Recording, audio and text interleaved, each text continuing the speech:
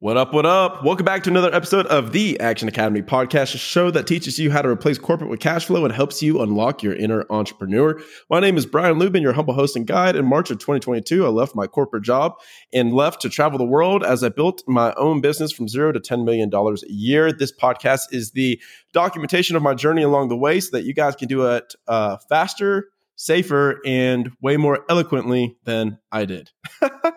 So today's episode is a cash flow clip with my buddy Walker Deibel, one of the authors of Buy Then Build, which is a fantastic book if you're looking to get into small business acquisition. Right now, the trending topic in the investing world is, should I invest in real estate or should I invest in businesses? Now, on the Action Academy podcast, for all those people that are new to the show, we talk about both, and I personally love both, and I think that both have a place. But in today's episode, we're going to make the argument for which should you choose. The answer, plot twist, is it depends. But Walker's going to state his case for why businesses are better for cash flow than real estate. So sit tight, stay tuned, and we're going to get into it. Now, guys, we are literally full on the calendar this week for Action Academy intro calls for the community. So if you guys are wanting to hop in to the Action Academy community, you need to go in the show description, book a call, because right now we are running out of calendar spots. I have to move my time to 30-minute intervals to be able to fit everyone. So if you guys want to hop in before we increase the price 25% January 1st, show description. There you go. Thanks, guys. Let's get to it. I'm doing some real estate myself. I'm moving into that now. And it's one of these things where as I went through my path to try to figure this out, when I looked at real estate, what I saw was I really like the downside protection, of real estate. But the upside potential, like most of the value you get is in the equity buildup, right? And the upside potential is like appreciation of the market. Now, I know you live in Austin and you're like, Walker, are you talking about real estate just goes up 100% every year? But here in St. Louis, it's 2-3% over a long period of time. So the appreciation is actually pretty slow. When you look at businesses, if I were to translate cap rates, I might be buying a building that's like a 5 or 10% cap rate, maybe in that range. The same numbers in business acquisition is anywhere from, say, 25% to 40%. Most people are trying to get 35% returns on their money when they're doing the acquisition. So the cap rate is like 3 times higher most of the time. And the upside is where fortunes are made, right? So you get the equity buildup, you get these real estate economics at play, but you get to go to work and be active in your business. And that's what I really promote, right? Because I think that once you have a business that is successful and you're the owner, you can't ever go back. It's like you're in the Matrix now. The red pill.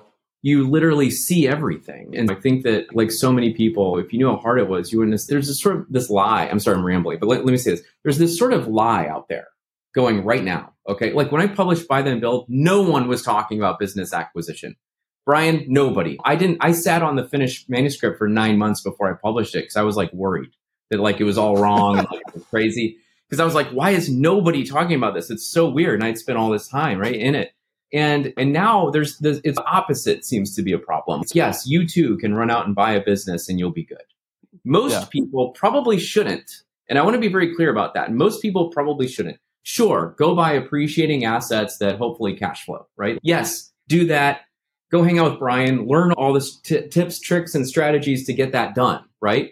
When you want to dive in and start, imagine you're starting a business from scratch. You've got to have a really great idea. Got to be all in, right? This is full court press, and you're going to do whatever it takes to succeed. When you buy a business, it's not any different. What happens is it's Moneyball for entrepreneurship. We get you on base first. We get the revenue, we get the product market fit, we get the infrastructure, we get the human capital, and we get the profits. And then you get to build from there. So you don't have to worry as much about succeeding. You mostly have to worry about like, all right, let's keep this on track and see if we can fulfill the potential of this business. Yeah. Sorry, your question was, you got to focus on you and what you bring to the table. Second, the opportunity. Okay. And in Buy Then Build, I've got an AE matrix. It's 4 quadrants. It's eternally profitable, turnaround, high growth, and platform. Okay. Now, anyone in your audience that's in PE or familiar with PE is thinking platform means something. In acquisition entrepreneurship, I mean it in a totally different way. It's everything we just talked about. It's a platform for you and your skill set and what you can do with it. Okay. The best companies that anyone can buy, right, is going to be a business that supports their skill set. So if I'm really good at direct sales and managing direct sales teams, I want to find a business with good operations and a great product and probably some people in place that are running it, running the manufacturing, for example. Okay. If I'm really good at operational efficiency and just squeezing pennies out of dollars, I want to find something that's like fat and lazy with a couple of salespeople bringing the stuff in so I can get sales and marketing. Yeah, exactly. You're just looking for what's that recipe. And the thing is like, we love to talk in generalizations. Okay. We love to talk about, yes, let's go find like tech enabled service companies or whatever. Okay. And I rattled that off there because if you're ever talking to a search fund investor, that's what they're looking for. Like they have a very specific investment thesis that they look for, right? But the thing is, you and I might be looking at the same business and it's not going to work for me and it really works for you.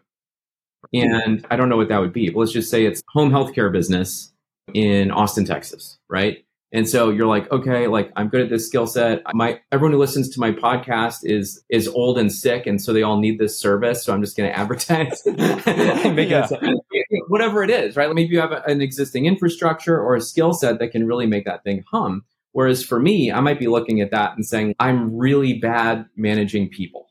And so buying a business that has 100 people providing service might be terrible for me, right? Because I got to be able to lead and manage and do all this with these people. I'm making up the nuances here, but the point is knowing what you're good at and what you bring to the table is the thing that will tell you if that business is good for you or not, because it's you matching with an opportunity. 100%.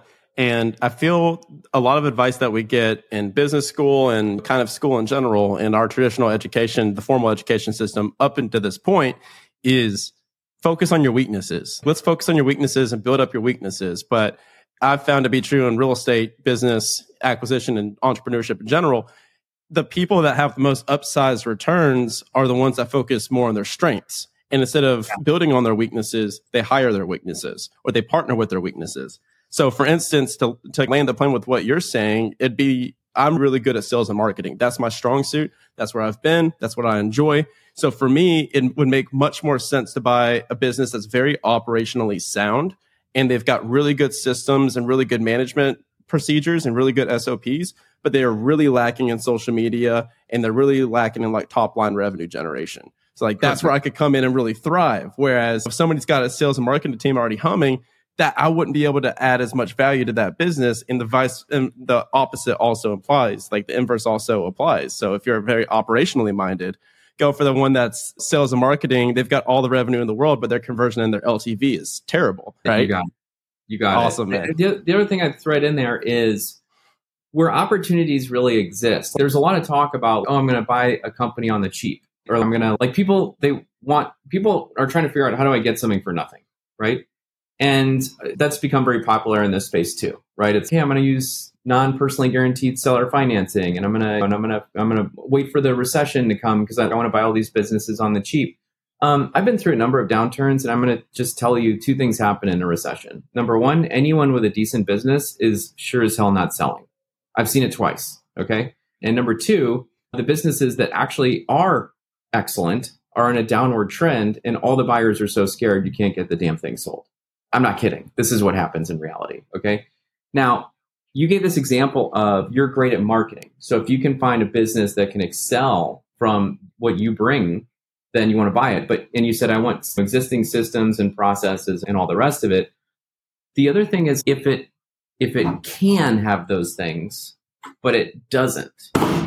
So in other words, you can see that and say, okay, I can hire someone to come in and get it ISO certified or whatever level of EOS, whatever your thing is. And so a lot of times it might be like, okay, this has good bones, but it needs, to use a real estate term, value add. It's going to be a value add acquisition. And then I'm going to dump my marketing on top and we're going to set the world on fire. So if you can find something that's a little lazy and you can engineer all of those things in, then you're really going to be able to increase the private market value of that entity that you've acquired. It's finding your superpower, because I interviewed Cameron Herold, who wrote Vivid Vision, and he's a buddy of mine now. And he says, do what you do best, delegate the rest. And Yeah, I love exactly. that. He's so delegate everything except for genius. And I'm like, Yes. dude, yes. I'm like, that's freaking awesome. So you just hit on something really quickly that I'd love to hit on. Two parts to this question. Yep. One part is let's hit slightly on how businesses are valued. For somebody that is maybe familiar with buying real estate and they understand cap rates, they understand how the purchase process of real estate works, and they don't understand multiples yet. So let's talk about how businesses are valued. And then let's go over that those financing products. So you mentioned seller financing, going through a broker. Let's hit on how businesses are valued and then what different loan strategies that we can get to acquire them and utilize leverage the best way. Yeah. Okay, so there are 3 words: EBITDA, adjusted EBITDA, and SDE.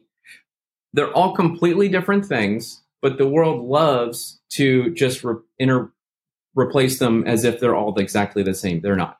What we're going to focus on right now is SDE, okay? Because we do have limited time. I could talk for an hour about valuation, no problem. Seller's discretionary earnings. So this is going to be the anchor of any transaction, definitely under, say, 10 million, okay? And it's predominantly the unit of measure in anything under 25 million, okay? Once you get north of 25 million, it's adjusted EBITDA. It's adjusted EBITDA. And then for publicly traded companies, it's EBITDA, okay?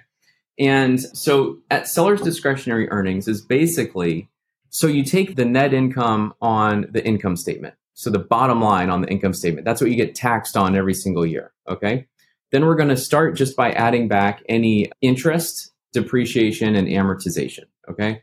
We can go into why, but the argument is that that's the EBITDA number, right? Which sort of gets you to management decisions, okay? So am I buying infrastructure and using leverage to do it? And then here's the expense of such on the P&L. And of course, depreciation and amortization are non-cash expenses. So they're not it's not actual cash coming out, right? Sure. So you take that number, that's your EBITDA, but then you're going to add over and above that any sort of add backs, okay? And add backs really fall in a few categories. The first is any one-time expenses, okay? Terrible example, but we'll all understand if there was like some legal issue and all of a sudden the owner spent $250,000 in July of 2022 to fight it, and let's just say they won and it's a good story and everything's settled and now we're all comfortable with it. Obviously, that's not an expense that's going to continue. It was a one-time event, and that could be for infrastructure. It could be on any number of things. Number 2 is discretionary spending. So that's going to be like, I took my family to Hawaii for my board of directors meeting, but really it was a family vacation, and I just ran the whole thing on. Or I put my new Tesla, I ran it through my business, or whatever. I joined the Entrepreneurs Organization, right? I joined the Action Academy, and now I don't know what you charge for that. You should charge $100,000 a month, but I think it's less than that. But so any of these kind of groups that I'm a member of, all that just gets added back. So it's discretionary. And then I'm sorry, there's something else I'm forgetting at the moment, but it's basically that. It's that pre-tax. It's basically if the business is a black box and the owner of that box has a certain amount of cash coming out for discretionary spending, that's what we're trying to figure out is what is the cash flow coming off the asset, seller's discretionary earnings. From there, if we were in business school, we would be running a DCF model to come up with the net present value, but all complex mathematics, we all have shortcuts. And shortcuts is basically how many years worth of that SDE am I willing to pay for this business? And it's usually somewhere between 2.5 times, so 2.5 times that, up to, let's just say 5 times, okay? So anywhere from 2.5 outside of the tech world. Yeah. SaaS, if I'm talking with a potential seller, okay, a SaaS business is actually the only business I won't try to value in an hour. That actually takes some pretty deep analysis. So I'm being very general, right? It's like most service businesses, right? Like between 2 to 5. Yes, that's right. And then usually you would add any inventory on top of that, right? And other working capital like AR minus AP plus inventory on top.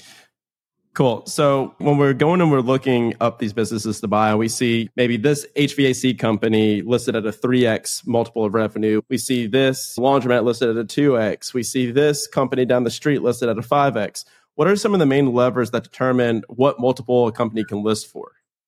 Okay. First and foremost is popularity of the business. Okay. And I really mean that. In other words, just for fun, I looked at buying someone in my network a laundromat this weekend. I swear but I requested information on 4 of them, and all of the information came back, and it was like, these valuations are obscene. Like, I've been doing this a long time, and laundromats were not priced like this, right? And so right now there's just a surge in popularity because people see them, I guess, as like low workload, steady cash flow, and so that's really in style right now, right? When I wrote Buy Then Build, it was all about sexy tech startups. That's what everyone was paying attention to, right? So maybe I need to go write another book about doing a sexy tech startup right now because everyone's paying attention to laundromats. But anyways, so popularity of the thing, right? So if right now, I probably am not going to buy anything in the pet space because after COVID, everyone went out and bought a pet, and it just fueled these really expensive valuations on anything pet related.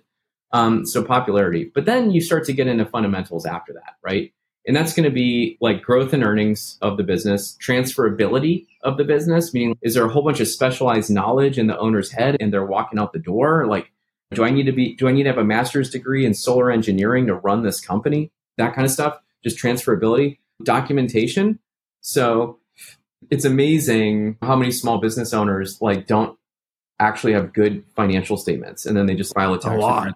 A lot. Yeah, it's a lot. But if they've got good documentation and they've got SOPs around everything and all the rest of it, then you've got a lot that a buyer can dig into. And that does increase the valuation because there's more certainty there. And then the other thing is growth opportunities, right? So if I own a Subway,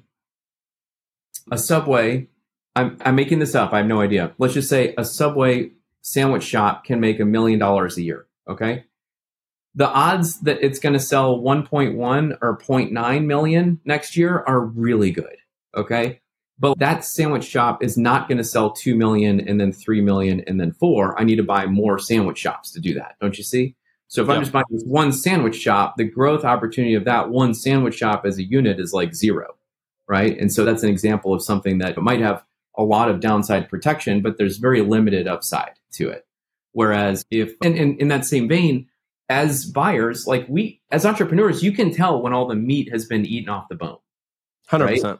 Yeah. Sellers think that I'm going to max this thing out and then I'm going to sell it to somebody for maximum value. And it's no, you just extracted all the value. You need to sell it while it's going up if you're trying to sell for the highest price. And so if you can say, if you're looking at a business and you're like, there is absolutely no reason why this is not going to continue to grow 30 or 40% every year, I literally can't think of a reason, then you better understand that everyone's thinking the same thing.